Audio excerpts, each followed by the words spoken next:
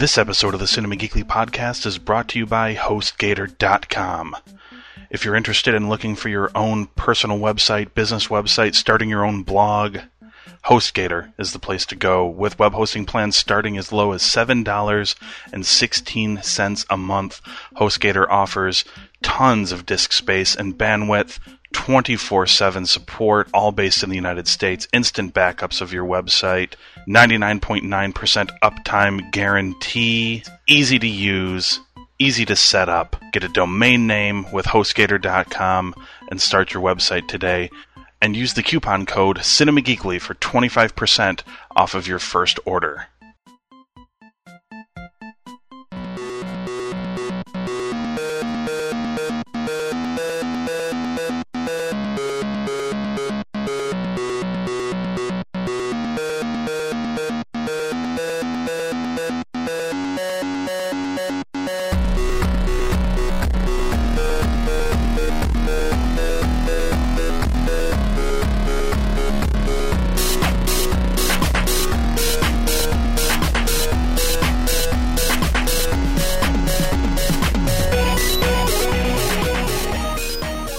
Time for the Cinema Geekly podcast, episode 47. My name is Anthony Lewis.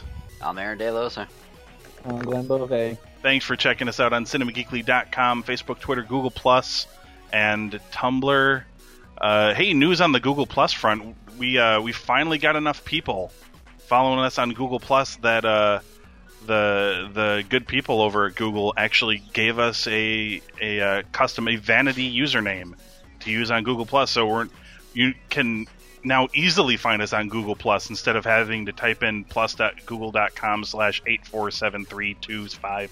Now they can just search Google Plus and zombie sex chat, right? Is that what you went for? Absolutely. Nice. Nope. Now we're easily findable now. It's plus.google.com/plus cinemageekly.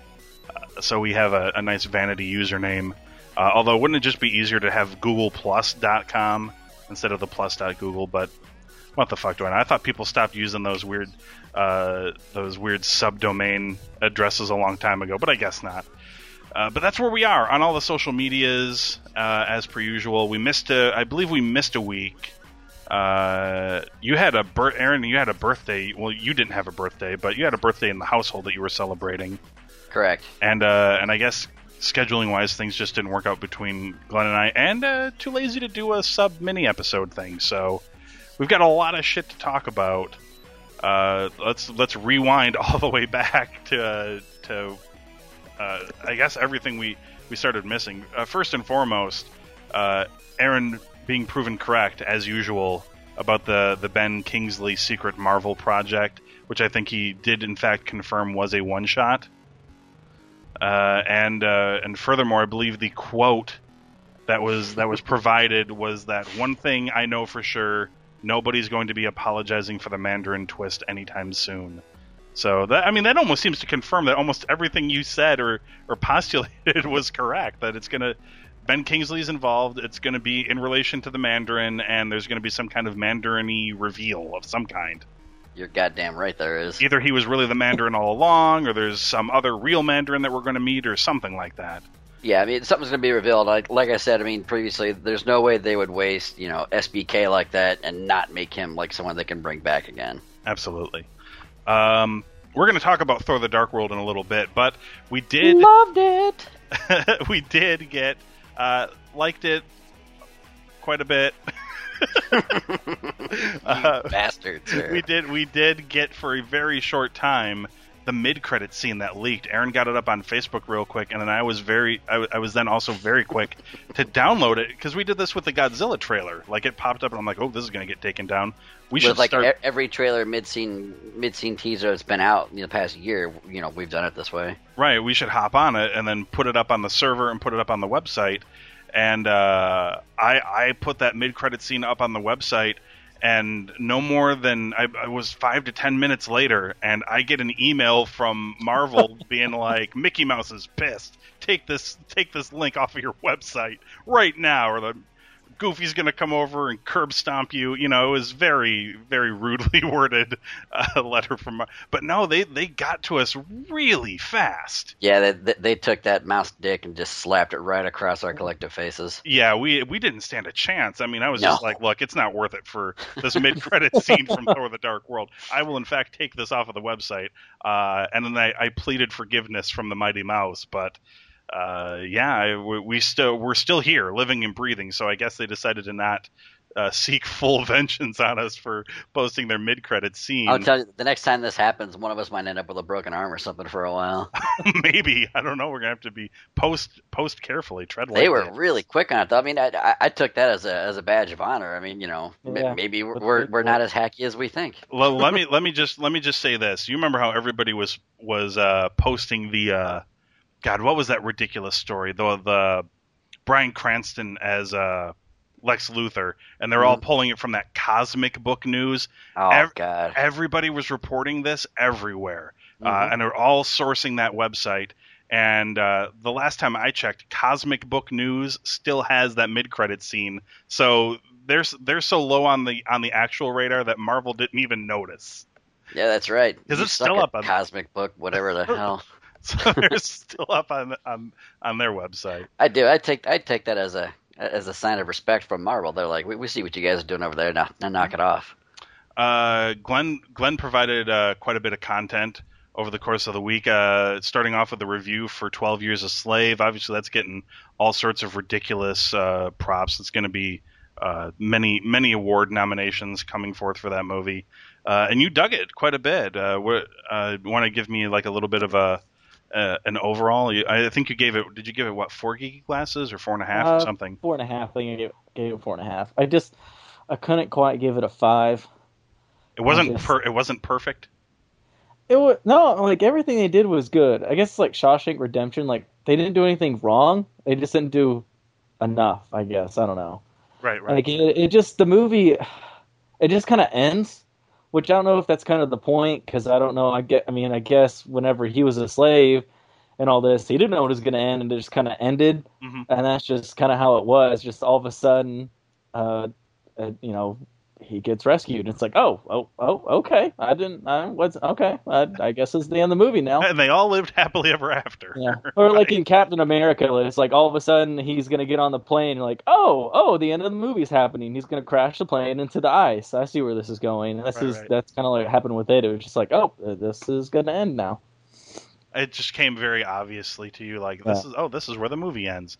But you still liked it an awful lot. Yeah, it was so good. Depth of field in that movie was amazing. British people really know how to tell us our own history, and I think is what it boils down to. They sure do. They act it better than we do, and they direct it better than we do, and they tell it better than we do. They should really just, you know what? We should just say sorry for the whole revolution thing. Let's just come on. God save the Queen, everybody. Let's just go back to that. Most of my favorite shows are British. Come on, let's just Aaron, are you with me here? Let's just go back over to merry old London, and let's just give up all of our constitutional freedoms and live under the rule of the Queen. No? Oh no, I was busy packing my socks as you were going through that. So convincing. Right? It's like, man, I'm ready to go.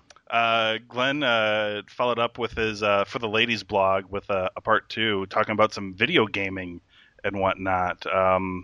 You don't see an awful lot about that, but I mean it's certainly been encroaching more and more, especially since the last set of next gen consoles came out. Girl geek gaming culture has gotten a lot bigger. Were you touching on just that, or the roles women are now getting in video games, which is for the longest time been like super heavily like male dominated for obvious reasons? Yeah, it's that and 3, which I don't know what happened. It just doesn't exist anymore. Apparently, it's not on my computer for some reason. We're all just going to be about just the better roles women are getting in general, and that. But, yeah, so I don't know what happened to 3. It just doesn't exist. So sorry about the promise of 4 and only getting 3. I think the Marvel IT group got in and taught you a little lesson. Yeah. So that's hanging out on the website. This news came out a couple days ago from Variety.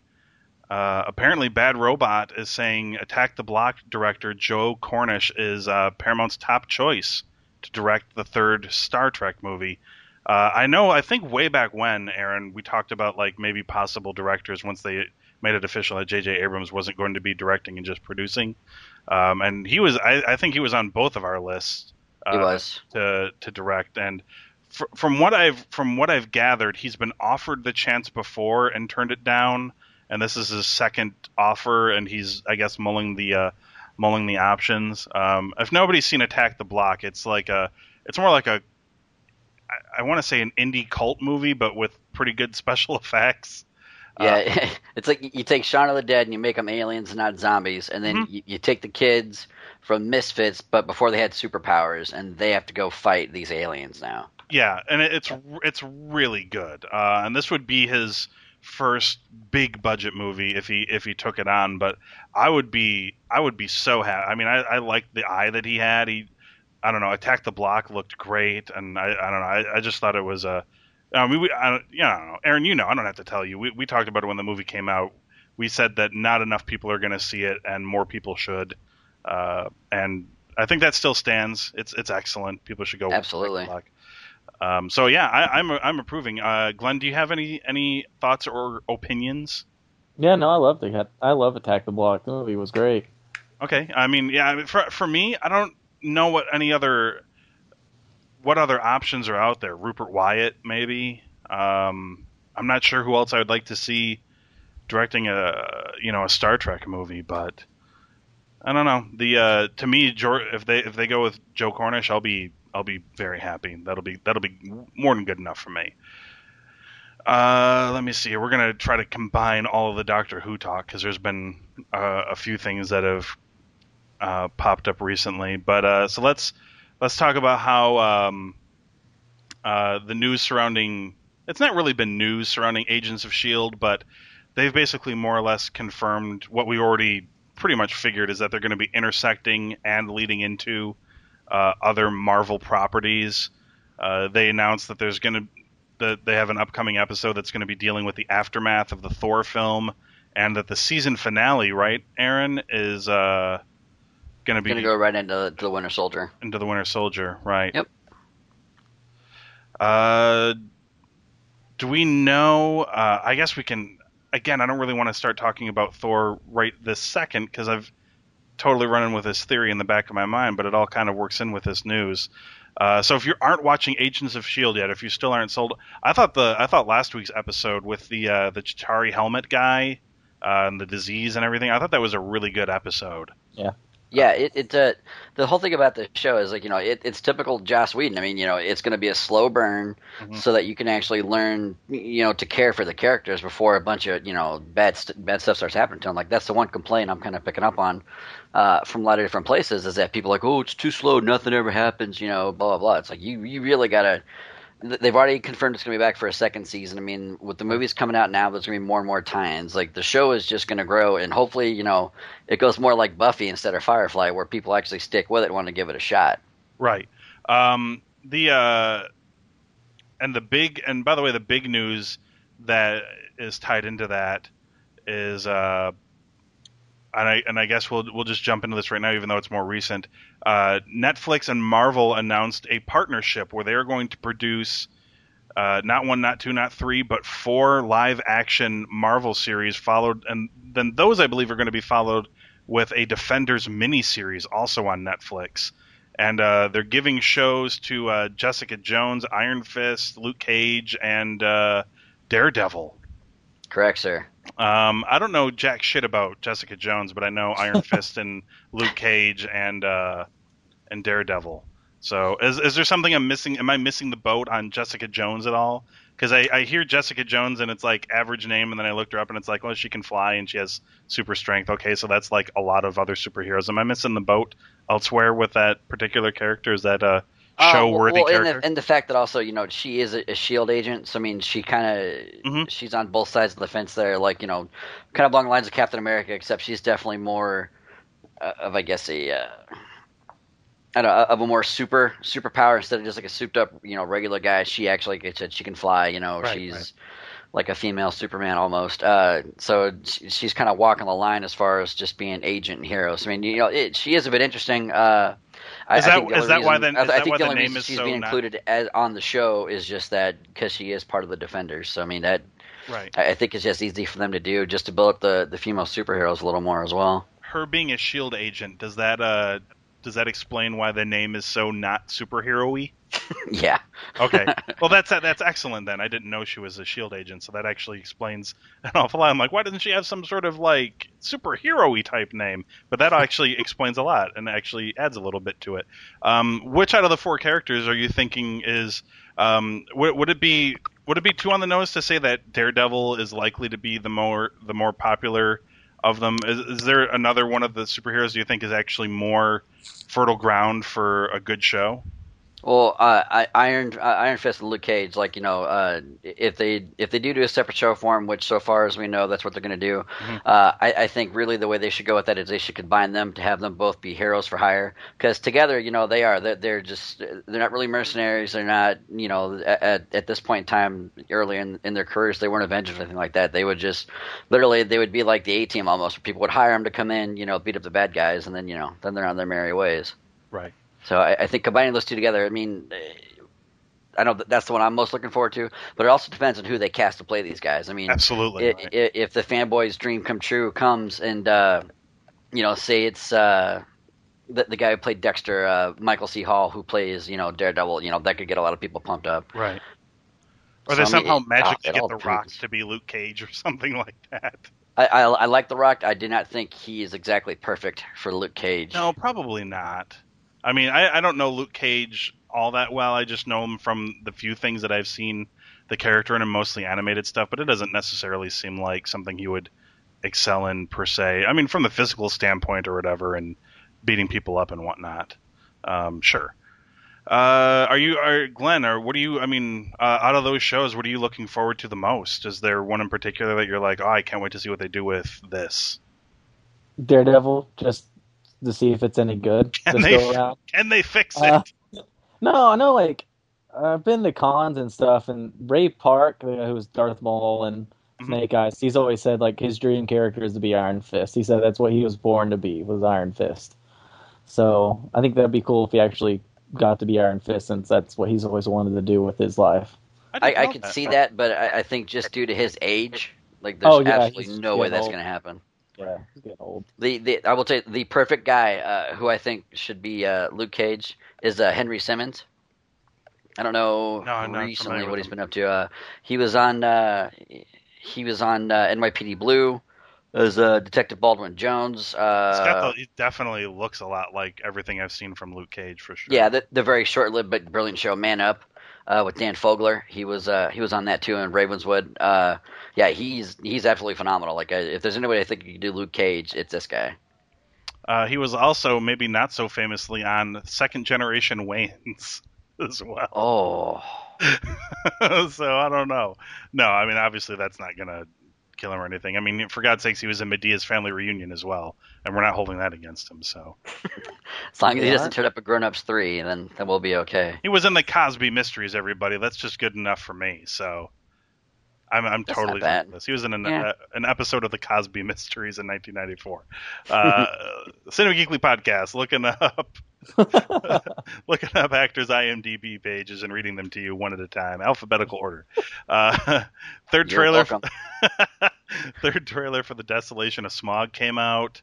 They went darker tone with this trailer. I don't know. I didn't feel like the second trailer was as light-footed, and the first one definitely was lighter in tone and stuff. I thought the second one was a little dark, but this one was almost like all dark shit and not nice things.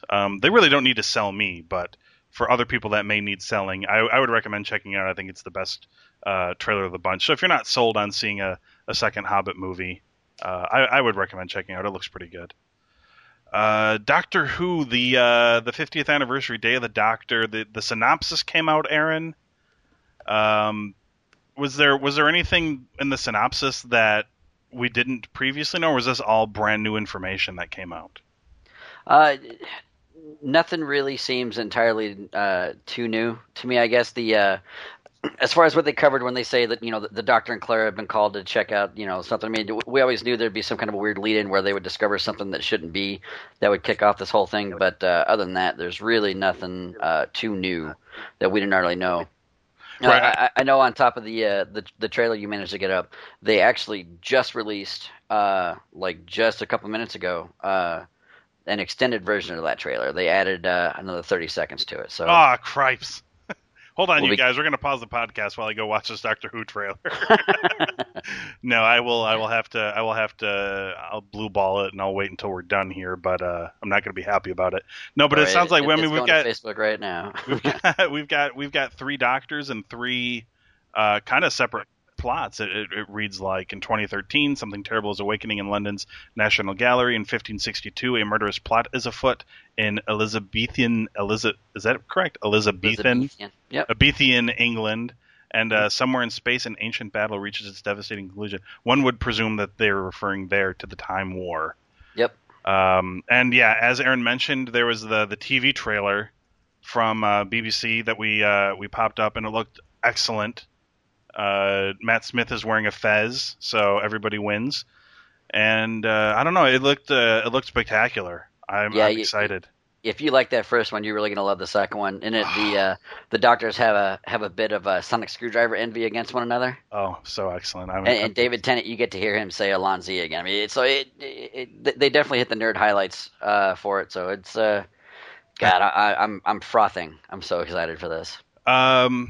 So CW released some news. They're obviously they're giving us Arrow, which is awesome, and they are working on launching that the Barry Allen Flash TV show. Mm-hmm. But Variety reported that CW is now working on a TV series for Our Man.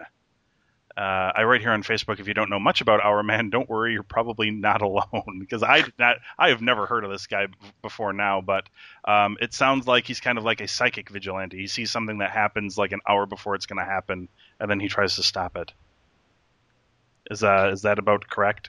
No. As far as I'm aware, yeah, that's about correct. I mean, I was with you on this one. This goes a little bit beyond the extent of my comic book knowledge. This guy here, so Glenn, you're a DC guy. The cursory look, what I gave from, yeah, looks about right. Do you got any more information on Our Man? Yeah, he has like a pill that he takes, and it gives him powers for like an hour. Like he becomes stronger and stuff like that. That's what it is. Yeah. I hear there's pills you can take to make you strong for up to 4 hours. They did it on Robot Chicken because they did the Hour Man. But if you're an Hour Man for 4 hours, you should talk to your doctor. Yeah. He's the erectile dysfunction man or whatever. Yeah, so they made a joke about it.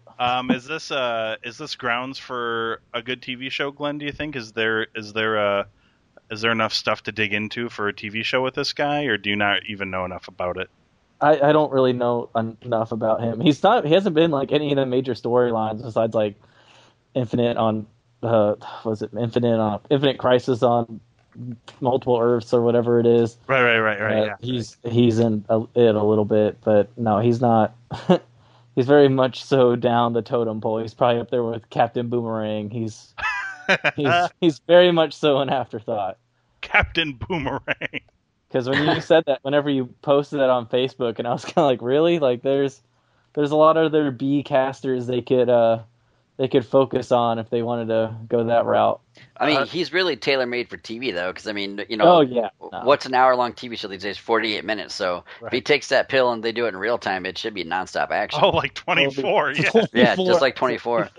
24 where you just know before each week that the first shot of every show should be him taking the pill, but he could do it in different ways. But as soon as the pill goes, that could be like the opening credits. Then he's just Our Man. The low ranking that Glenn is putting Our Man on, I keep thinking of that like a modified quote from Spaced or whatever, where Our Man makes Aquaman look like fucking Shaft. But as far as Arrow goes, I'm so happy to announce that I caught up with all of season 1, and I caught up on the first 4 episodes of season 2, and then watched the most recent episode as it actually aired. I've gotten that into the show that I've caught up to the point where I can now watch it as the episodes air. And by the way, I've got to say, I don't know how you guys are feeling about it, but I nearly shit my pants when I heard a mention of Ra's al Ghul and League of Assassins and things like that. So I was very pleased to see the progress they're making in this show. Are you guys digging what we've been seeing? I know Glenn isn't all the way through Arrow yet, but I know Aaron can help me out here. Are you digging what you're seeing so far? Yeah, I mean the when they reintroduced Canary, I mean they really started talking like Ra's al Ghul in the League of Shadows has been mentioned in every episode since she's become a steady part of the show. So I mean basically really last week's basically last week's whole episode was just them beating the shit out of ninjas. And there'll be more of that to come. I mean, as they tend to use more villains, we know that this upcoming episode they're going to be going to Russia and dealing with Deadshot again. Mm-hmm. And Stephen Amell on his Twitter, he's been really active lately, like posting a lot of old Justice League covers where they specifically state Green Arrow is a part of the Justice League. Right. So I mean that tied in with a few of the rumors we've been hearing that we'll talk about here shortly with the Batman vs Superman movie. I mean, it would make sense like to do what Marvel's doing to have a weekly tie-in TV show. Mm-hmm. To throw this guy in there. I mean, it's one of the more popular shows. It's comic booky enough to where it's away from Nolan's, Nolanverse, but it's dark enough to where it's kind of fitting the tone of what they're doing. So it's interesting to see what's going to happen. And obviously they made sure to split this show from that Nolanverse, obviously, because Ra's al Ghul is still alive in this universe, and it's the League of Assassins, not the League of Shadows, which the League of Assassins, I think, eventually just started to be called right after a while or something, or they had a meeting and changed the name via democratic vote or something. I'm not sure how that all worked, but I do know that it started as League of Assassins. Like they had a meeting where everybody cast a ballot. But Glenn, if I remember correctly, didn't they start out as the League of Assassins and then turn into the League of Shadows? Yes. I know that's a fact because as soon as they mentioned League of Assassins, I'm like, that sounds familiar, but I thought it was League of Shadows, and then I looked it up and League of Assassins was the original name. Yeah. Yeah, they even shouted out Talia al Ghul in last week's episode as well. Yes, they did. I was. I've been super super pleased with all this, and obviously, so it's not tied to the Nolanverse. They've established that, but are they going to establish that it's tied to the Snyderverse or whatever the fuck they want to call it? I think they're going to have to. I mean, I think it might be too confusing at this point to where if they all of a sudden just cast a different Green Arrow, why would they murder their only TV show when they have a good thing, right? Right. Yes. I mean, they have to include this guy. There's no way they can't. Glenn, are you on the same page there? Oh yeah, no. I just when you said Snyderverse, I thought what you should have said was the piece of crap verse. Okay. We haven't even had Superman versus Batman. We don't know what he's going to do with Batman. But we had Superman already. I know. You didn't like Man of Steel? I did not like it. I gave it a 3. It just wasn't everything he hoped for. I was hoping it was going to be amazing, and it was meh. Like I didn't even. Like I just went out to dinner and we were just talking. I was like, oh yeah, Superman comes out next week, and I'm like, eh. I'm like, yeah, I guess it comes out next week. Like, I don't like Superman at all, and I gave it a higher score than Glenn did by a half a geek. Yeah, I'm not a DC guy either, and until I had seen Thor, I thought it was the best movie of the year. So we are. Oh, speaking of Batman, and it's on the website as well. Glenn reviewed Batman: Arkham Origins for the PS3 and enjoyed it as well. Yeah. Are you feeling? I think you're feeling what kind of a lot of other people are feeling, though, is that they didn't make enough changes to the game, I guess, or they didn't. Like it still feels very much like the last game, but just with a new story or something like that. I saw a lot of people saying like that's a complaint they had. Like they didn't really. They just gave you another really good. I don't even know if that's a complaint. I mean, you gave it 4 geeky glasses. I guess if the biggest complaint is all they did was give us another great story to play through. That's not a big complaint, but it sounds like they didn't change a lot of what made the game good. I guess in some ways, if it ain't broke, don't fix it. But I don't know. What are your feelings? My biggest problem is like the way Arkham City ended, and I just thought it was really ballsy on Eidos and Rocksteady's part of being like killing a Joker. We're going to kill the Joker. let's see what we can do after this. And then, of course, I guess Warner Brothers, they just got scared, like, well, we'll give it to our company to make the game. What do y'all want to do? Oh, shit, man, what are we going to do with Batman? We need the Let's Joker. do an origin story, because goddamn it, we need the Joker. Right. I just hate that, they had to go that route, because the way Arkham City ended, there was, like, all the different side missions, like, it was going to lead into, there's so many different ways they could go. They could go with Hush, becoming Bruce Wayne and doing it kind of that way. They could go with Azrael basically burning Gotham to the ground. Like, there was just different ways they could have gone about it, and they had to use the Joker crutch again. And it just, I like the things they did with it. Like, kind of, I love how, showing how Harleen Quinzel becomes Harley Quinn and seeing that kind of beginning and going through and seeing things through the Joker's crazy eyes a little bit. Like, I like the little things they did with it. It was just like, I get so tired of them always having to make Joker be the bad guy. Like, it's, at least with some of the Superman stuff, it's not always Lex Luthor. I mean, majority is going to be Lex Luthor, but it's not. Right. When it's not Lex Luthor, it's Zod. We all know that. Yeah. And they switch back and forth. There's only two villains in Superman, as far as I'm aware, Glenn, and it's Lex and Zod. And as far as I know, haven't they already announced that the sequel's going to be going back to Rocksteady? I don't know yet. I thought I just read something about that. Is that it's going to go back? That would be nice. I haven't played the new game yet, but I thoroughly loved Arkham City. I thought that was tremendous. So yeah, I'm done with that. I don't know. I mean, Glenn's not saying he disliked the game, so nobody get him wrong on that account. He liked the game. I think he's just saying he didn't like that they felt the need to, you can't kill off the Joker. We need the Joker. Let's do an origin story and include the Joker, because nobody will buy the game if the Joker's not in it. And that's the mentality, I guess, that they had. I think people would have bought it anyway, because Arkham City was such a good game that you're like, oh, I don't give a shit. Here's my money. I won't even look at the case. I don't even want to know who's in this game. I just know that you're making it. It's a Batman game, and it's a sequel to the last game. I think that's all you really needed, because the last game was so well done. But yeah, so I can see your complaint, even if the story is really well done. I understand your desire for fresher content. I mean, it was cool, seeing him and Gordon. Gordon basically hating him throughout the whole game, and then him coming around and not seeing Barbara Gordon in a wheelchair.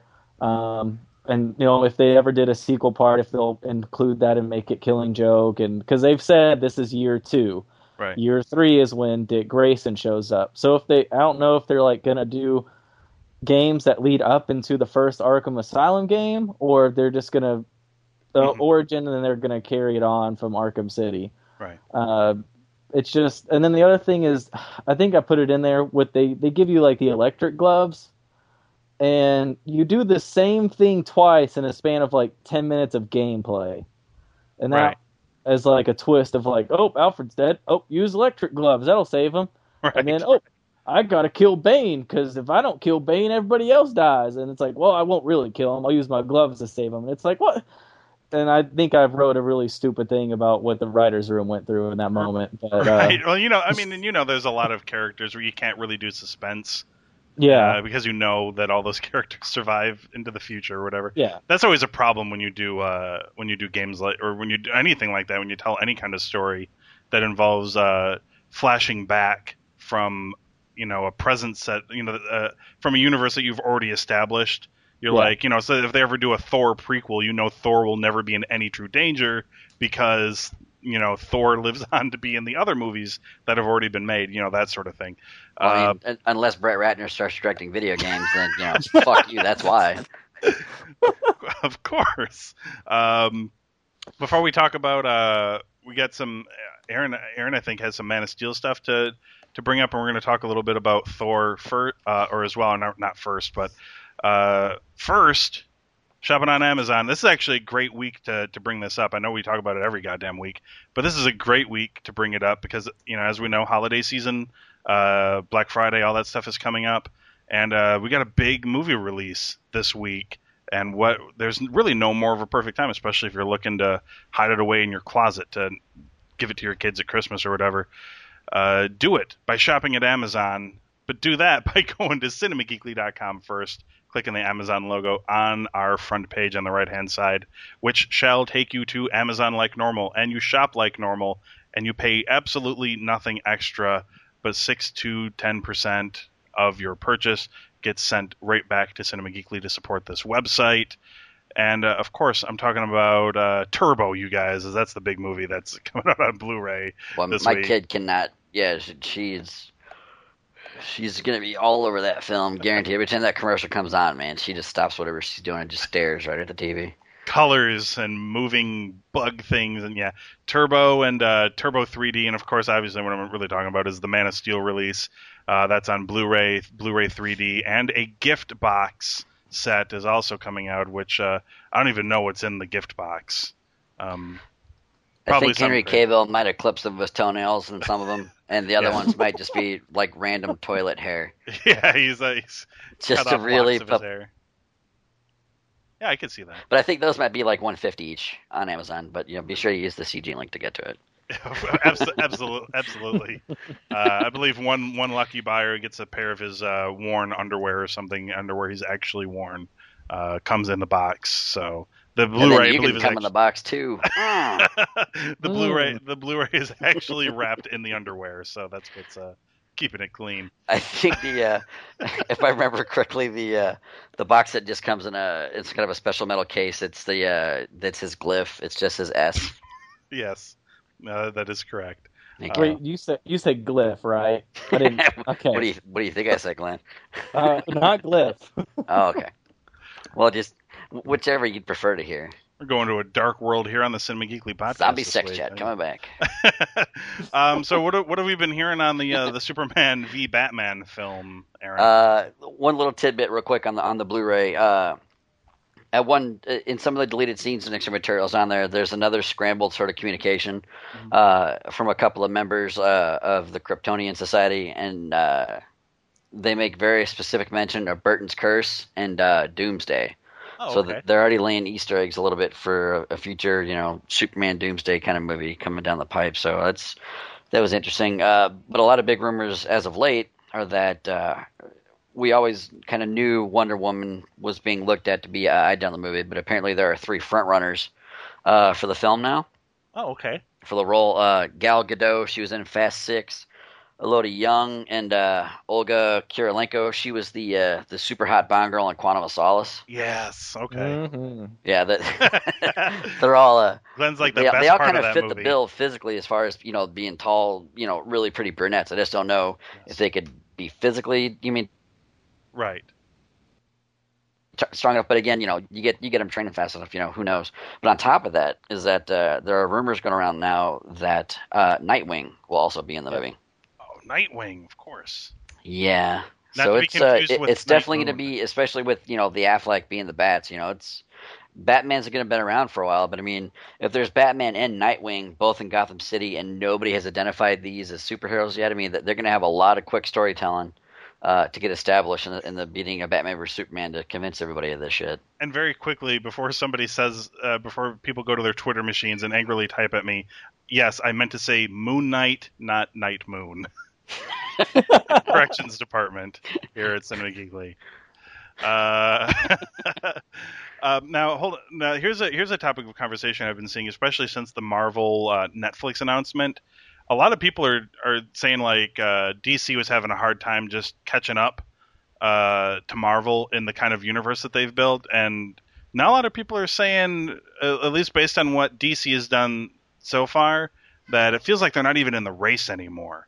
Because they've got Marvel has all these movies in the pipeline. Thor, we don't have the Thor. I don't know if you guys saw the box office from overseas, but it did over 100 million in its first weekend.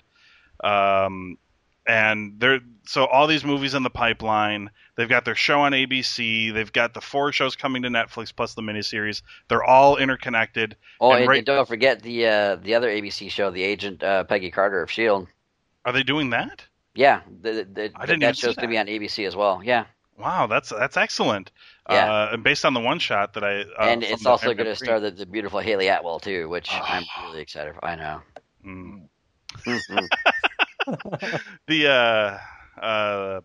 But yeah, it just DC manages one or two good things from time to time, but none of them are interconnected in the same way that all the Marvel movies are. Like there was the Nolanverse, obviously, that received a lot of critical acclaim and did very well, but that's completely disconnected from the Superman movie. And Arrow, obviously, we would like to think they would interconnect it, but there's really nothing officially saying that, yes, these things are all interconnected. And but you would think with the Flash being in the Justice League and they're doing a Flash TV show, you'd think that these things would in fact all be interconnected, but they haven't really gone out of their way to say, yes, these things are all interconnected. So does it feel like DC's kind of not even in the race anymore, and it's just Marvel all by themselves now? That's definitely what it feels like. My only fear with DC stuff, I mean, is that we're already kind of starting to sense it with all the rumors we've been hearing about Batman vs Superman.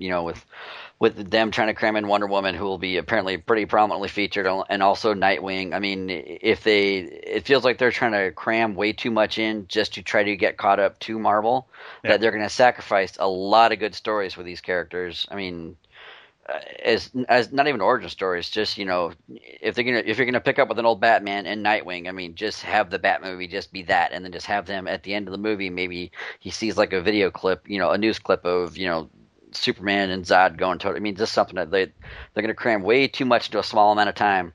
Mm-hmm. And this is definitely another reason why I think they're gonna have to include the Arrow and the Flash, the Green Arrow and Flash from the TV shows, is that they already have two established characters that will offer them a bit of catch up, I guess. Right.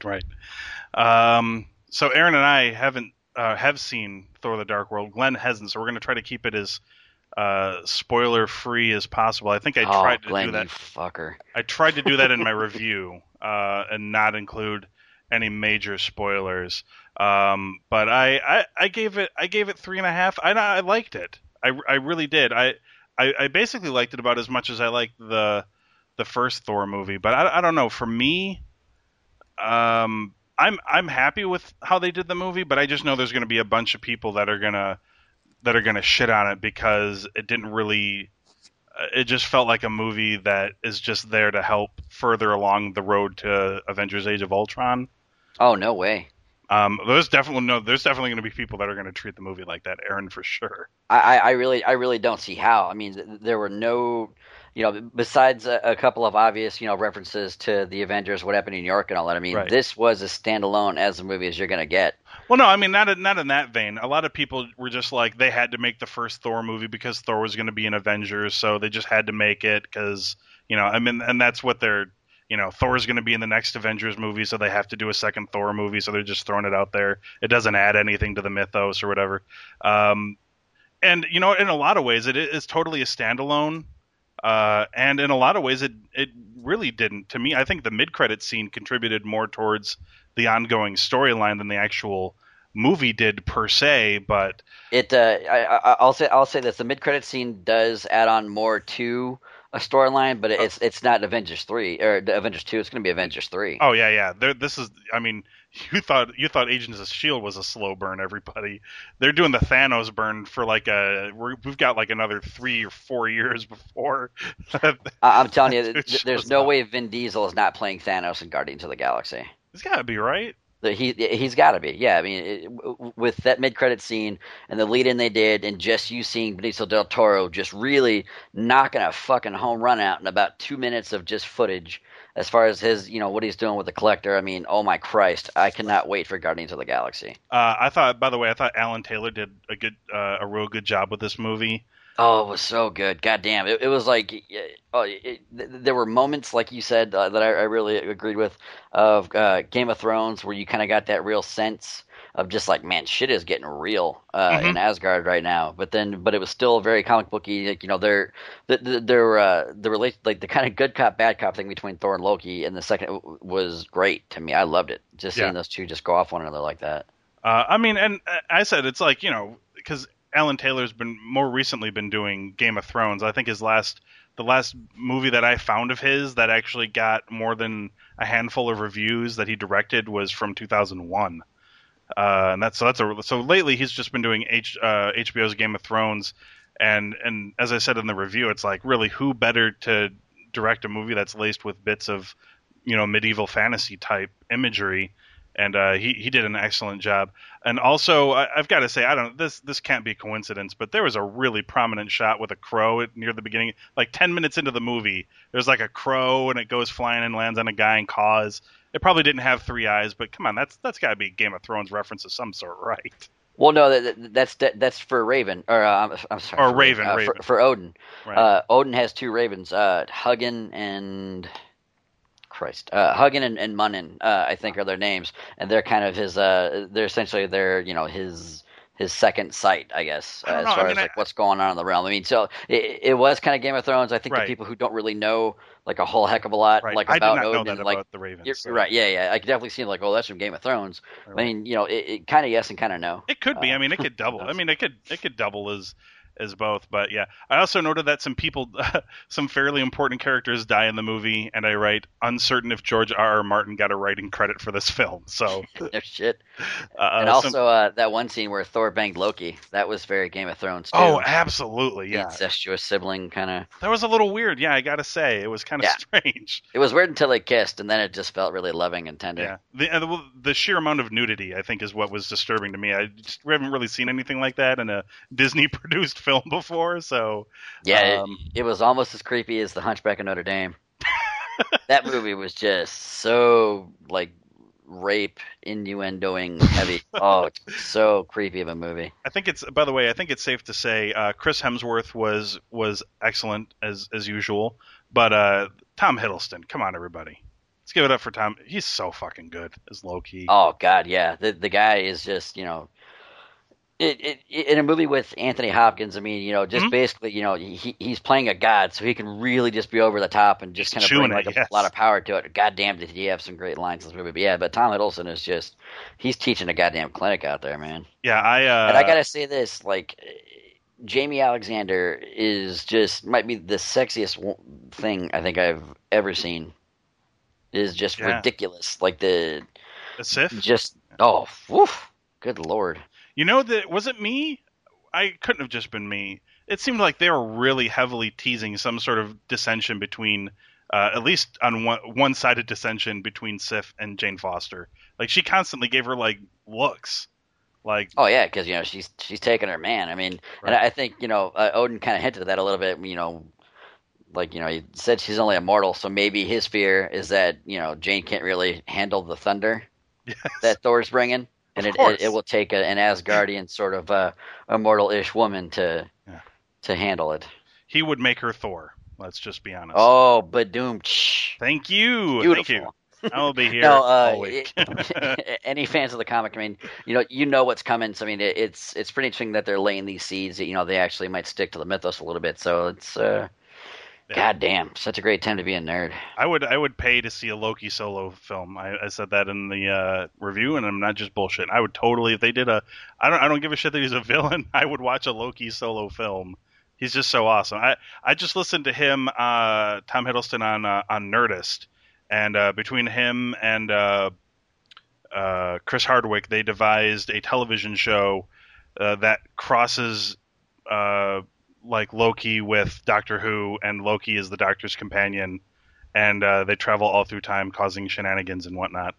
I would totally be fine with it. Also, there's a great scene where Loki transforms into various other characters. Oh man, you talk about some surprises in that scene right there. Like I really I avoided the web. I did not want to know shit. Yeah, I was blown. It's not a big spoiler. It's not crucial to the plot. It's just so go ahead and spoil it, Glenn. You can plug your ears if you want to, but go ahead and spoil it, because I think it's just a fun Easter egg. At one point, as Thor and Loki are devising their plan, like they're devising the plan to escape the Asgardian jail from underneath the palace. Mm-hmm. As they're escaping, they come up with a plan, and Loki figures he can alter his appearance. Like, everybody knows he can do this, so he goes from an Asgardian guard, and Thor is Thor. He switches up to where Loki is Loki, but Thor is Sif.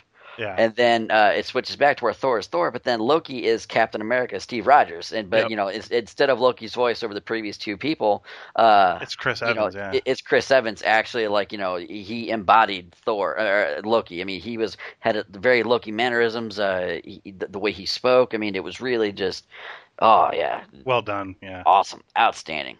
As much as I love Stan Lee, Chris Evans' cameo in that movie was way better than Stan Lee's. Mm-hmm. Also, the end credits before we move on towards the end of the show. There's an end credit scene as well that kind of it's like a frost giant, right? Very shawarma scene. Very shawarma. Yeah, it's there's like a frost giant wandering around after this whole. Was it the frost giant or was it that beast thing that got through in the previous point in the movie? Oh, it may have been that. I thought like maybe it was the frost giant beast or whatever it was, like the little four-legged deal. My only thought was this, because I know they said that the Shield show directly is going to intersect with this. Do you think the Shield show could deal with that? Is that a thing that could be like the tie-in to the Shield show, or will it be something completely different, like unrelated to anything that was post-credits or whatever? Well, that was a pretty large, alien ship that crashed, so maybe they'll have to go and inspect some wreckage or something. Yes. I'm curious to see what they do.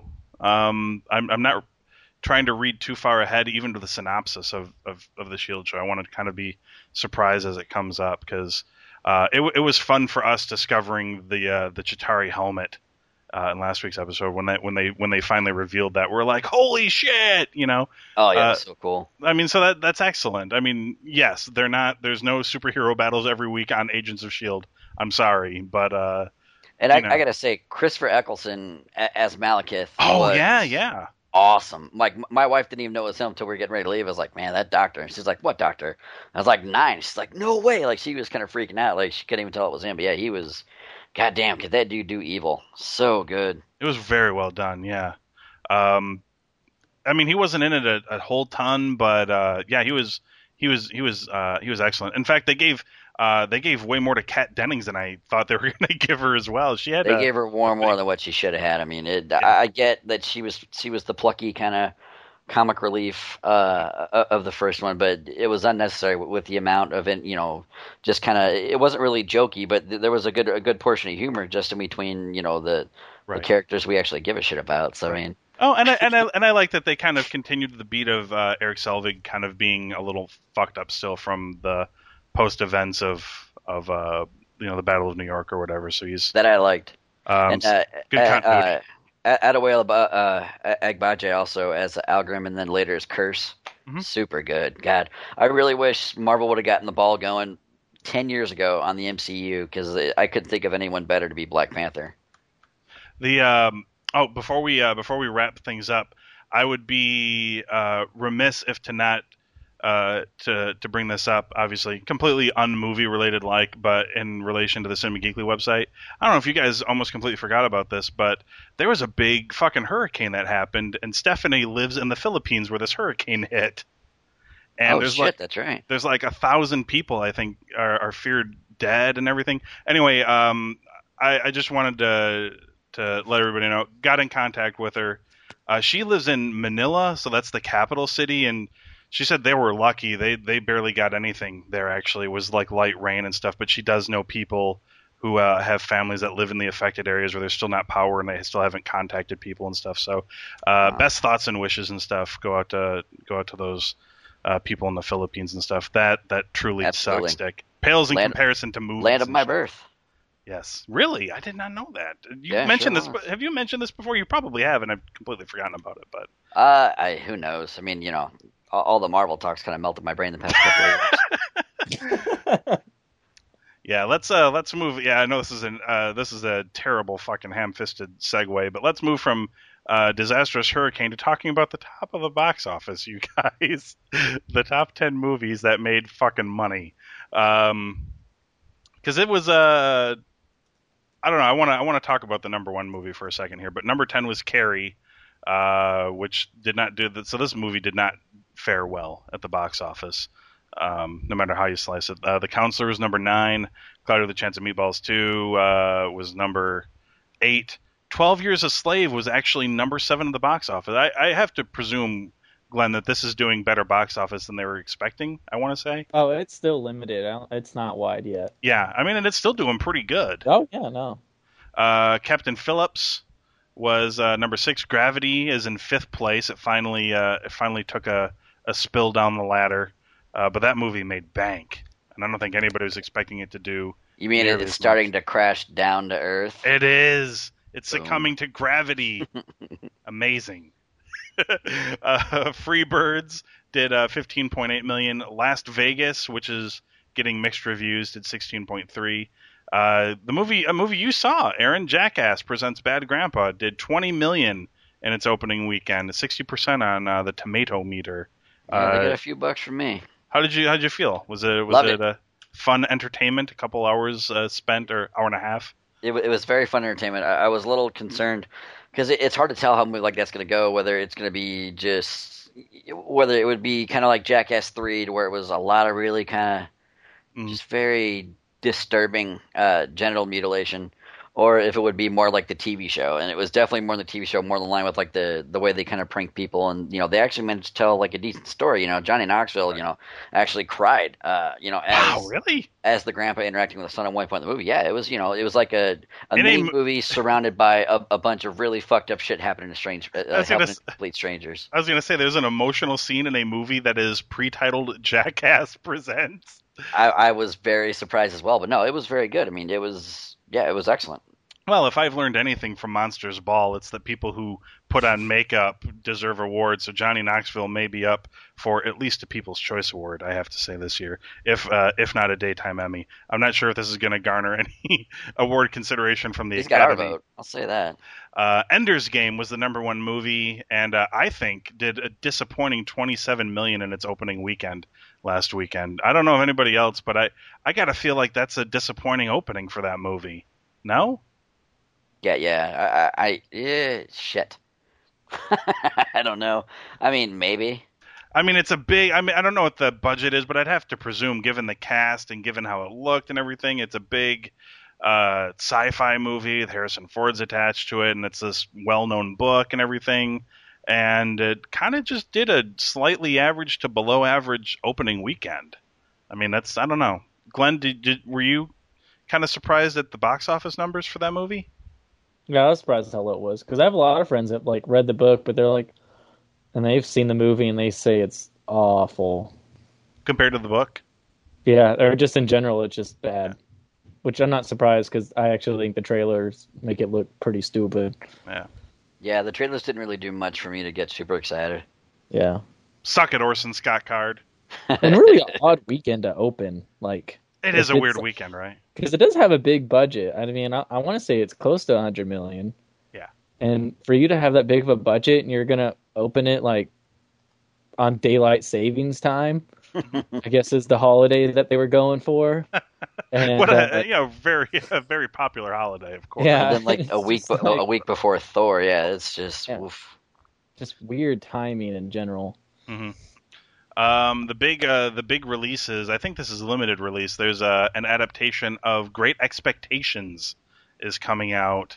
I'm gonna have to say I'm presuming limited release. I mean these movies normally don't get a wide release, but it's Jeremy Irvine, Helena Bonham Carter, Ralph Fiennes, Robbie Coltrane. So the cast of Harry Potter does Great Expectations. Doing well on Tomato Meter though, 70%. I don't know if anybody's ever seen any other versions of Great Expectations or read the book, but it's a good story. I would not be against seeing it. The Book Thief. I'm sure people have seen a lot of TV spots for this as well. Emily Watson, Jeffrey Rush. I shouldn't just say Jeffrey Rush. I should say the great Jeffrey Rush, because he's great. He is. This is mixed reviews.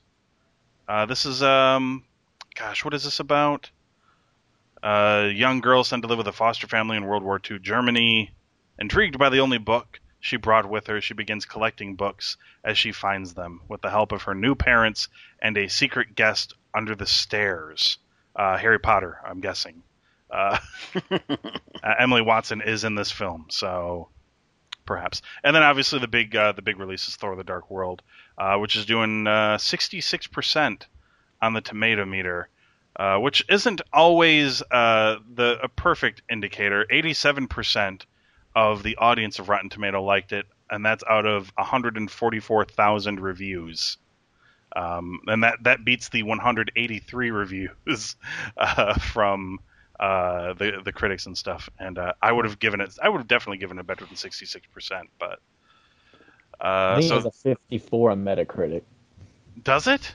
Yeah. Wow, That's a shame. There's That- some shenanigans afoot there. Yeah, it is definitely not that bad at all. And to suggest that it's even remotely bad is a complete disservice. It's totally at worst. If you dislike the first Thor movie, it's on the same exact level as the first Thor movie. It's and I think even a sane person would admit that even if they didn't like the first movie, that it's not like an offensively bad movie or whatever. If you like the movie, the first movie, you're definitely going to like the second movie, even maybe more. Aaron, do you find yourself liking this one more than the first? In my opinion, it's the best Marvel movie they've done to date. Really? There you go. Yeah. Although I am starting to sense a trend here, Aaron. I think the last 3 Marvel movies that have come out, you're like, that's the best one they've done so far. And you're like, nope, it's that one. I will take exception with Iron Man 3 and then Iron Man 2. Oh, okay. No, Thor: The Dark World. It would go Thor: The Dark World, Avengers, and then Captain America, and everyone else in there is pretty much a toss up, Right. as far as best to worst. I mean, I thought Iron Man 3 it was a good story. Just the directing tone of the film wasn't exactly.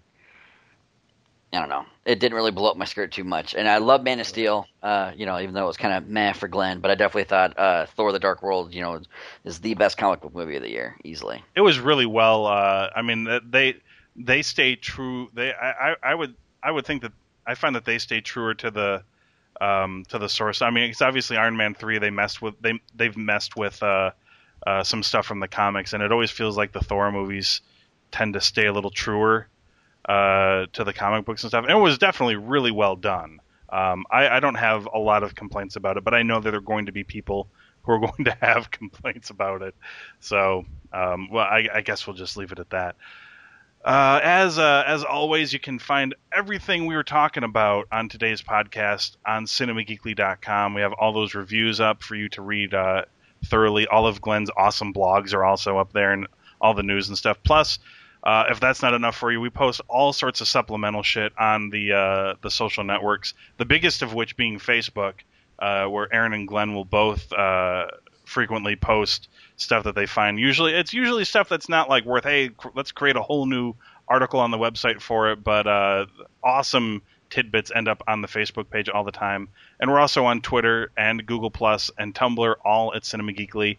And for the iTunes crowd, we hang out there frequently. Please rate and review the podcast. You can find us easily. Search for Cinema Geekly. And I believe in the next day or two, we're also going to be, if you're not an Apple person, if you're an Android user on your smartphone or your tablet, I think we're also going to be available on TuneIn Radio. And you can get the TuneIn Radio app, and we're going to be hanging out on there as well. And you can listen to all of Aaron's juicy Cinema Geekly goodness as he just lays it down for Aaron. I've gotten compliments about you, sir. It's like it's nice to have somebody talking about comic book movies who actually knows stuff about comic books, and I'm like, oh, well, there's Glenn too. Glenn knows about comic books. It's just that everything that's coming out is Marvel related, and Glenn's a super DC guy, and I'm sure Glenn would love for there to be more DC movies made. Well, I don't know. Would you? Yeah, good. I'm like, good ones. It's like, well, hold on. They have been making DC movies, and they haven't been very good. Yeah, but on the Marvel side, we also have, even though I'm a big Cage fan, we have Ghost Rider and Ghost Rider Spirit of Vengeance. So there's been our fair share of turds on this side of the house too. But you have Nicolas Cage, and the but we have Nicolas Cage. Nick Cage almost balances it out. If only we could get like the Fantastic Four remade with Gary Busey as the Thing. I think that'd be a real way to top it. Christopher Walken is Mr. Fantastic. Oh, so good. God, who could play Sue Storm? Cloris Leachman. Cloris, nah. Now you're just going old. We need something old and wacky. We need something kind of kooky. Like, who's that lady who played? Who's that lady who played Hatchet Face in Crybaby? Oh, remember her? She had the kind of unique aesthetic. And then Eric Stoltz in his mask makeup as Johnny Storm, I think would be a really good Fantastic Four. Hatchet Face. Hatchet Face is Sue Storm. God, who is that? Amy Locane? No. She was the hot prep girlfriend. Yeah, Susan Tyrell. There Susan we go. Tyrell? That might be the one I'm thinking of. Tracy Lords, perhaps, or Ricky Lake. No, that'd be a whole different kind of Fantastic Four if it was Tracy Lords, I think. More like the Fantastic 9 3/4. Boom. The Fantastic Foursome, of course. Right. The Fantastic Foreskin. Oh no, we're No, it's going to be on Zombie Sex Chat. Are we off the rails again? We were Sorry, wandering everybody. into Zombie Sex Chat territory. Shit. That's when the show goes off the rails. We're Keep checking. I'll be putting up a couple of our first video reviews coming up to our YouTube page. So that's awesome. That's why Aaron bothered me this morning for the login information for the YouTube account. As soon as we actually get some videos up there, I will link it to I'll put it up on our social media buttons. We've got a YouTube account. We just don't have anything sitting on it right now. So it's there. It's available. It's usable. We're gonna figure out the content to put on it. So yeah, Aaron will do some, I guess, visually in-person reviews, and then of course he will be taking his flip phone with him and recording movies in theaters and then uploading them to our YouTube account. No, I got a better idea than that. I'm going to film my reaction to the movie as it's playing. Oh, excellent. That way, if you guys want to download that and take it to the movie, you can just sit your phone next to you. That way, I'm like watching the movie with you. Right. It's like... You're going on a date. Yeah, Right. It's like going on a date. It's also like the newest wave of like director's commentary. Instead of listening to what the directors are saying as you're watching the movie, you can watch the movie and witness Aaron's reactions to the film as you're watching the film as well. Mm-hmm. It'll be tremendous. Then you can put me in your pocket and take me home with you. Yeah, see, it'll be excellent. You can save it. Keep it. That's awesome. You're welcome, world. For Aaron De La Osa and Glenn Beauvais, I'm Anthony Lewis, and we'll be back next week on the Cinema Geekly podcast.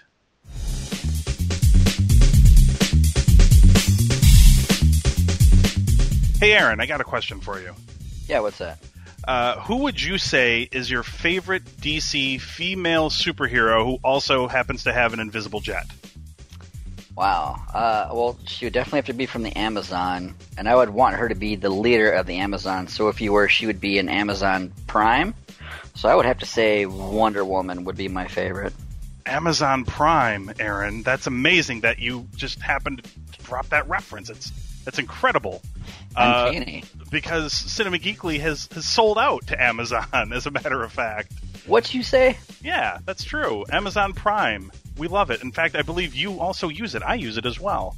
I use it every day. And just to actually show you, that we have absolutely no proof of this, however, but to show you how sincere we are about Amazon Prime, we've been using it long before Cinema Geekly started affiliating itself with Amazon. Yeah, we're old school Amazon backers. We just love it so much We that we decided, why not? Let's share it with the world. Let me tell you about it real quick, everybody. It's kind of like Netflix a little bit. There's over 30,000 movies and television shows that you can stream on various devices, like the PlayStation, Xbox, Wii, Roku, TiVo. I think you can basically get an Amazon Prime app on anything that comes with app capability. The fun does not stop there. If you shop Amazon, I know a lot of people do. Mm-hmm. You don't just get all of the movies and the TV shows streaming for free, but you also get free 2-day shipping on literally a gajillion items. And Wow. I don't think I am overstating that. I don't believe you are. I mean, to me, that makes it far superior to Netflix because I don't get free shipping with Netflix. A gajillion items.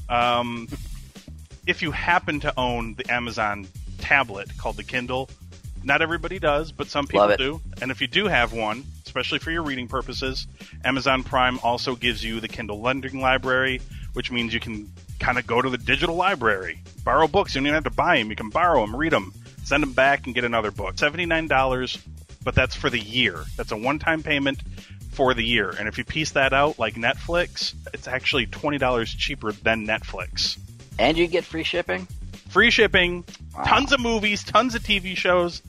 It's got a lot Free of books? free books. It's got a lot of the same content that Netflix has, and some stuff that Netflix doesn't have. They actually have a access to. lot of stuff Netflix has. Netflix lost all their license to a lot of stuff like as far as ESPN, kid shows, things like that Amazon Prime still has.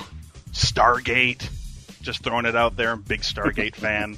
Amazon Prime, they've got a sweet deal going on with us specifically right now, and you don't actually have to spend anything, and you can help us out. There's a banner on top of cinemageekly.com. You click it, It takes you to where you can start a free trial for 1 month with Amazon Prime. If you sign up for that, Amazon sends us money. How cool is that? They send us money to help with our server costs and bandwidth and all of that internet bullshit. And it doesn't cost you anything to do the free trial. You get it for a month if you love it. Spend $79 and enjoy it for a year, because I am never not subscribing again to Amazon Prime, just because it has literally been that helpful. We buy a lot of stuff from Amazon, and I like watching television. So take money away from a giant corporation. Right.